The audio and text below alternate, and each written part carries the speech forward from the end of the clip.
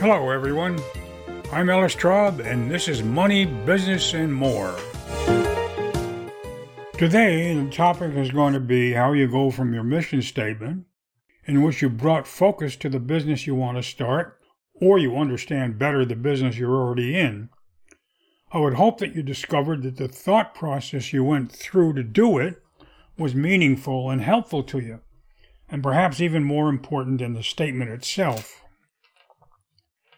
Having consolidated all of the elements of your business into single words or phrases that encompass them, your next step will be to focus on using the constraints you've created to expand them into as many diverse elements as possible.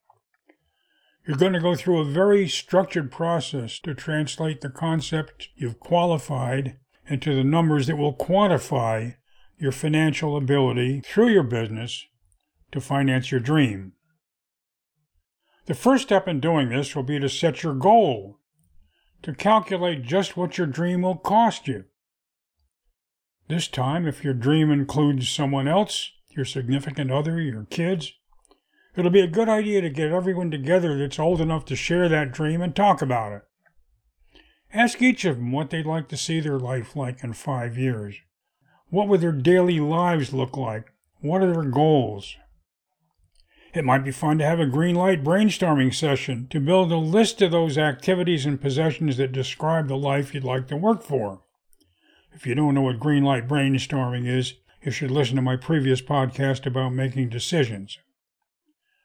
Don't forget to include enough money to give you the option of retiring at an age when you're still young enough to enjoy it. Although, truth be told, if you've selected a business on the basis of the pleasure it gives you to do it, that age might be a lot later in life than conventional wisdom has determined in years past. You'll also not want to neglect putting enough money aside to handle emergencies and enough insurance to cover catastrophes. Peace of mind is an important element of a dream. But have fun. Think big. Don't deny yourself anything as you build your list. There'll come a time when you discover you'll have to make trade-offs, prioritize what's important to you, and give up some of the things that are more outlandish. But the end result, assuming you come up with a feasible plan, will be that you'll be able to have all the things you want and can afford. Once you've defined your lifestyle, then create a budget for it. Set down a dollar value for all of your expenses and research the ones you've had no experience with. That'll give you a sense of what you're shooting for in a perfect world. The sum total of costs represents your goal. Now you're ready to do the work of discovering where the funds are going to come from to give you what you want. To do this, we recommend you use a tool that's in wide use in the business world. It's called a business model canvas. It's in such wide use, in fact, that you can Google business model canvas and in less than a second produce about 134 million pages that tell you all about it. Click on the images and you'll find page after page of them that you can download if you wish. If you go up on YouTube, search for Business Model Canvas, you'll find hundreds of tutorials that'll tell you how to use it, animated videos, talking heads, and even interactive forms that you can fill out online, which is probably the most convenient way to do it. So I'm not going to waste my time and yours right now telling you how to use it. I'll just explain what your tasks are and let you have a blast finding the best tutorial to explain how in detail to use it. What I will do, however, is tell you what you're going to use it for and why it's important. From your mission statement, you've deliberately put boundaries around both the products or services you intend to provide and those who you will market them to. Now you're going to use the business model canvas to paint the big picture of your business without coloring outside of those lines. On the business model canvas, you'll find 2 boxes that offer you the opportunity to show where your income will come from. Obviously, this is the most important element of your business. The first of these is the center box on the form, which is labeled Value Proposition. That term should serve as a reminder to you that the goods and services you provide are important, not because you make money on them, but because the value of those products and services entitles you to the money you make on them. In any case, In that column, you'll list as many products and services as you can think of that you plan to be able to deliver. Many who provide the services, after giving it a little thought, can find products related to those services that they also can offer. And similarly, products will suggest services as well. Again, the best way to populate that column, and the rest of them, by the way, is the green light brainstorming that reaches deep into your creativity so you don't miss any possibilities. The next most important column, not far behind in importance, is the column on the right, which is labeled Customer Segments. This is labeled in that way to indicate that the target market you identified in your mission statement can now be expanded and broken down into a bunch of separate elements, each having a different reason for needing or wanting what you offer. Again, you can best fill this column using the green light process. An interesting byproduct of this will be that as you complete both lists, you'll find that each feeds the other one. As you examine each product or service, you may come up with additional products for someone who might want or need it, and vice versa. Contemplation of a likely consumer might suggest another product or service. The other spaces on the right side of the form relate to the income from your business, and I'll leave the tutorials to deal with them. I will say that if you're stuck, take a moment or two to add to the customer relationships box, and that might add something new to your target market. Conceptually, your sources of income will be listed in the large box that's appropriately labeled Revenue Streams. Note that nowhere on this form is there any place for numbers. They'll come later. The left side of the form deals with what's likely to cost you to be in business. Again, I'll leave it to the tutorials to guide you there. However, you'll get the best guidance when you ask your accountant to provide you with a relevant chart of accounts for the business you're pursuing. The chart of accounts is divided into two general categories. The first one contains the accounts that will be included in your profit and loss statement. This financial statement is produced by every business, from Lucy's lemonade stand to General Motors, and it identifies every source of income over a period of time. It also identifies every cost to the company over the same period, and it shows whether the company made any money or lost money over that period. The other category is called a balance sheet, and unlike the profit and loss statement, which gives you a picture of what happened over time, this statement is a snapshot of your business at the end of that period. This statement lists asset accounts, which list and give you the value of everything you own. Liability accounts list every obligation you have to pay, what you owe. And subtracting what you owe from what you own, you show the equity in your company, which is the value of your company on paper. There are some other nuances I won't get into now, like the value of intangible assets, like intellectual property and goodwill, both being accounts that list things you can't see or feel but still have value. So, using Lucy's lemonade stand as an example, during the past week, Lucy might have sold 30 glasses of lemonade at 50 cents a glass to bring in $15. She might have spent $10 on lemons, sugar, and other stuff and made a profit of $5 for the week. Those would be the elements of her profit and loss, or P&L statement. At the end of that week, Lucy would add the profit to the cash she's already accumulated. Let's say she already had $10. That would mean that her cash account would now be $15. She could also list the value of her stand. Say her dad did a nice job and that asset is worth $25. The total of her asset accounts would be $40 then. If she promised her dad that she'd reimburse him for the lumber he used to make her stand, that would be a liability, and she would deduct what she owes him from her assets, as well as any other liabilities she might have incurred. And what's left would be her equity. A chart of accounts is a simple listing of all those things, and the importance of using one is because even if you've been in business for a while, you don't want to miss anything, especially expenses. Once you've committed your resources and time in your business, you don't ever want any unpleasant surprises. And that's why we're doing the feasibility study that this podcast addresses. You'll use this chart of accounts to do the financial portion of both your feasibility study and your more formal business plan once you've completed your research. So let's talk about your research. Up to this point, you just think you know who's going to buy what you're selling. Now it's to find out with some certainty. Your job will be to compile enough data to know how big the market is for what you're selling. That way, your guesswork will be backed up with facts. Facts you need to know now, and facts those you might want to borrow money from or you might want to ask to invest in your business are going to need. Specifically, you're going to want to find out how many of those you describe as your target market there are within the area in which you plan to market.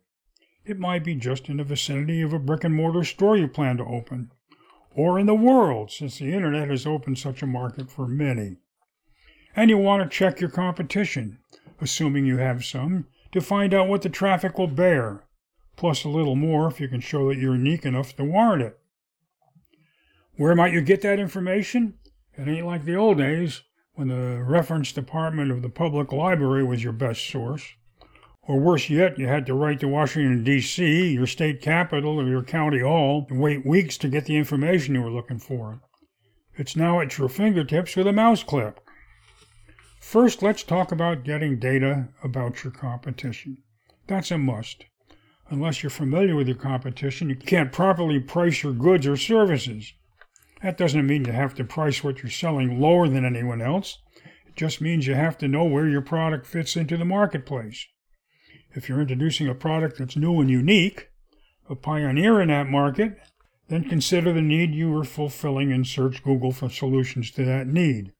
If it's the same or similar to what's being offered out there, then pretend you want to buy that product and do a search on it.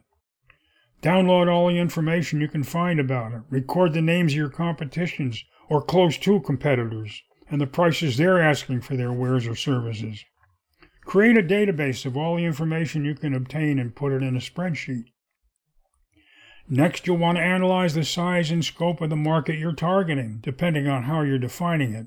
Demographics, geographical location, age, gender, race, or any other parameter. You'll want to go to the place on the internet where you can obtain information about each of those parameters. The best source for this kind of data comes from sources like the Chambers of Commerce, national, state, county, or local. Or you can seek information from the organization that represents the industry or business category you're in. Use your head, write down all the possible sources of this information you're looking for, and if the first one you go to can't provide it, ask them for their suggestions. Usually they'll be glad to give you their ideas about a better source. When you've finally found what you need, the size of the market you're addressing, for example, the number of such residents in a geographical area, the number of users of a similar product, the number of families who drive the cars you're trying to equip, and so on, you'll want to find a source that will give you more than just a guess at how much of that market you can expect to make into customers or clients. Competitors are usually happy to boast about the size of their market share, so find one that's closest to what you offer and estimate a bit lower, just to be on the safe side. If you have something so unique that there are few or no comparables, take pains to be modest in estimating your potential sales. Let's take a quick break and we'll be back in just a minute. Did you know that you have access to a personal mentor to help you with your business issues? Whether you're starting a new business or trying to improve the way an existing business runs, you'll find them at SCORE.org. This is the website for SCORE, the Service Corps of Retired Executives. It's an arm of the U.S. Small Business Administration and consists of thousands of volunteers in more than 300 cities across the United States. And the best part is that their services are offered at no cost to you. At SCORE.org, you can enter your zip code and find a list of local mentors, each showing his or her areas of expertise, and you can schedule your own appointment at a convenient time and location. SCORE also offers a variety of regular workshops presented by professionals in their fields. You can see a current schedule of those events and pre-register on the spot. Some general classes are offered free of charge, while others have a modest fee, which is usually discounted for pre-registration. Check it out. SCORE is the place to go to find someone whose experience may be just what you need.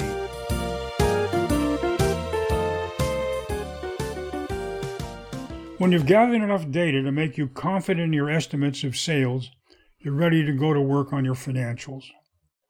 Once again, you'll trot out your spreadsheet, and on the left you'll create a column showing your chart of accounts in the following order, and you can find a template called Feasibility Study PDF in the reference library on our website, moneybusinessmore.com. At the top of the column, you'll start with your cash on hand. Beneath that, you'll list the assets you'll have to purchase to bring in the revenue in your first year, and you'll leave a space for that total, as well as another space for the funds remaining after you buy them. Next, you'll list every possible source of income you might expect to generate revenue from. Look at your chart of accounts and your business model canvas to make sure you don't miss any. Then provide a space for the total income. Next, you'll list all of your anticipated expenses. This is especially important, and it's essential that you don't miss anything.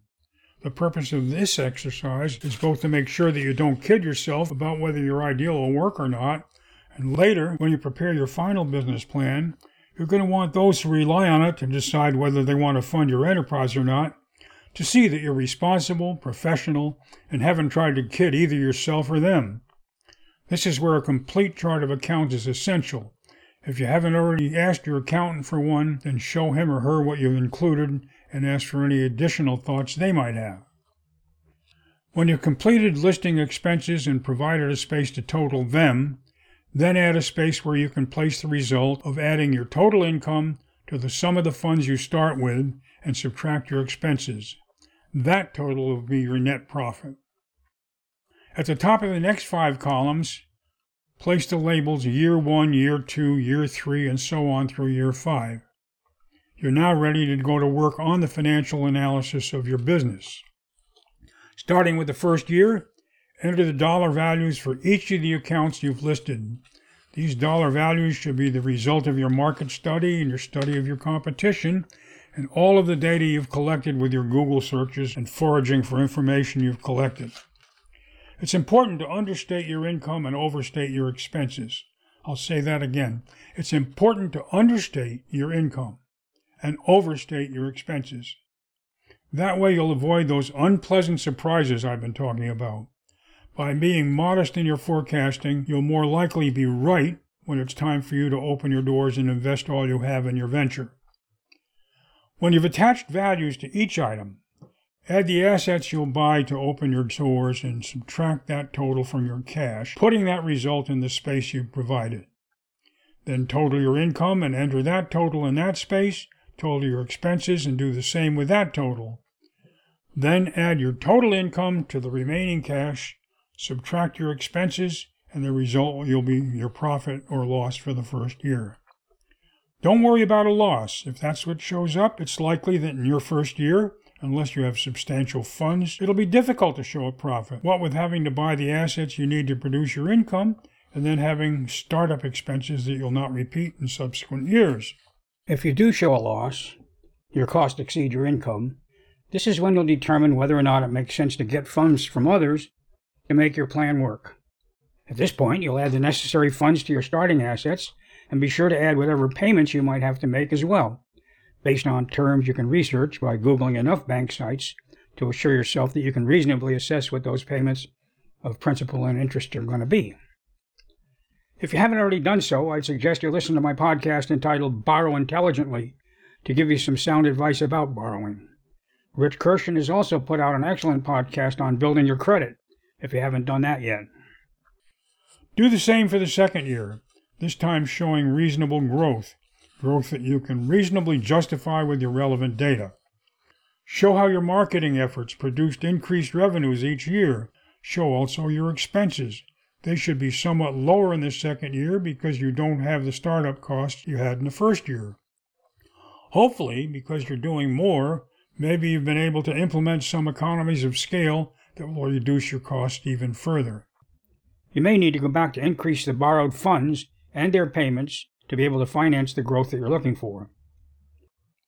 With your profits from the second year at the top of the column for your third year, you can repeat your efforts for the third, fourth, and fifth year. By the time you forecast your activity for all 5 years, you've been able to demonstrate that your business will grow to the point where, at the end of that time, you're producing a profit that will compare with what you expected or hoped you'd be able to produce to meet your goals and finance the dream we talked about at the beginning of this podcast. One more thing I need to include here. be sure to plan on paying yourself a salary that's befitting a CEO of a company of the size you expect it to be in 5 years. Not only is it important to pay yourself, but it's just as important to provide for your ability to hire a CEO and pay him or her should you either be incapacitated or want to sell your company and retire at a later date. Don't forget that when you compare your anticipated profits with what it's going to cost you to finance your dream, you can deduct as much as 3/4 of that salary in the comparison, because your salary, net of taxes, is going to be an integral part of realizing that dream. So what if it falls short? Does that mean your venture is not feasible? Hardly. You have 2 possible options to continue. The first and best, because you don't want to give up on anything you've wanted in your future if you don't have to, is to go back and analyze both your value propositions and your target markets. If your green light brainstorming session yielded a long list of both, and you have chosen only the top few of either or both for your planning, you have the option of adding one or more from each of those columns on your business model canvas. You can then go back to your feasibility study and rework it to include the additional revenue you might reasonably expect from adding those products, services, or markets. What you don't want to do is merely go back without reason and rework your income or expenses to produce a more favorable result. That would negate all the effort you've made to eliminate unpleasant surprises, and it would be about as sensible as cheating at solitaire. Your action in making those figures modest puts you on the right side of things when you actually operate your business and find that your surprises are pleasant and give you a surplus instead of having to live with the pressure that comes from not making enough money to pay your bills. If your effort to find ways to expand your business to meet your goals is not sufficient, then the other option is to revisit the ideal quality of life that you've dreamed about and modify it to fit your forecast. Maybe you have to give up your helicopter, your extended vacations, or some of the other luxuries that you enjoy building into your ambitions, and create a bit more modest expectation. If your actual operation is more productive than you expected, you may very well be able to afford those luxuries sometime down the road. In any case, if, in spite of your doing your best with those options, you're not able to make your plan meet your goal, the lifestyle you need to support is beyond your means, then you've done your job and done it well. Your feasibility study will have done exactly what it was supposed to do, and you can be grateful that the process had kept you from overextending yourself and getting into financial trouble. Had you not done this work, you might have foreclosed on your ever being able to realize your dream because you had damaged your credit score irreparably and committed yourself to a life of financial pressure that would be far worse than simply not living as comfortably as you'd hoped you could. However, if all has gone well and you've matched your goals with your pro forma, then you're ready to take the next step, which, because you've done all this hard work already, is going to be pretty easy. You're now ready to prepare your formal business plan so you can persuade those who can be of help to you that they should be eager to make it happen.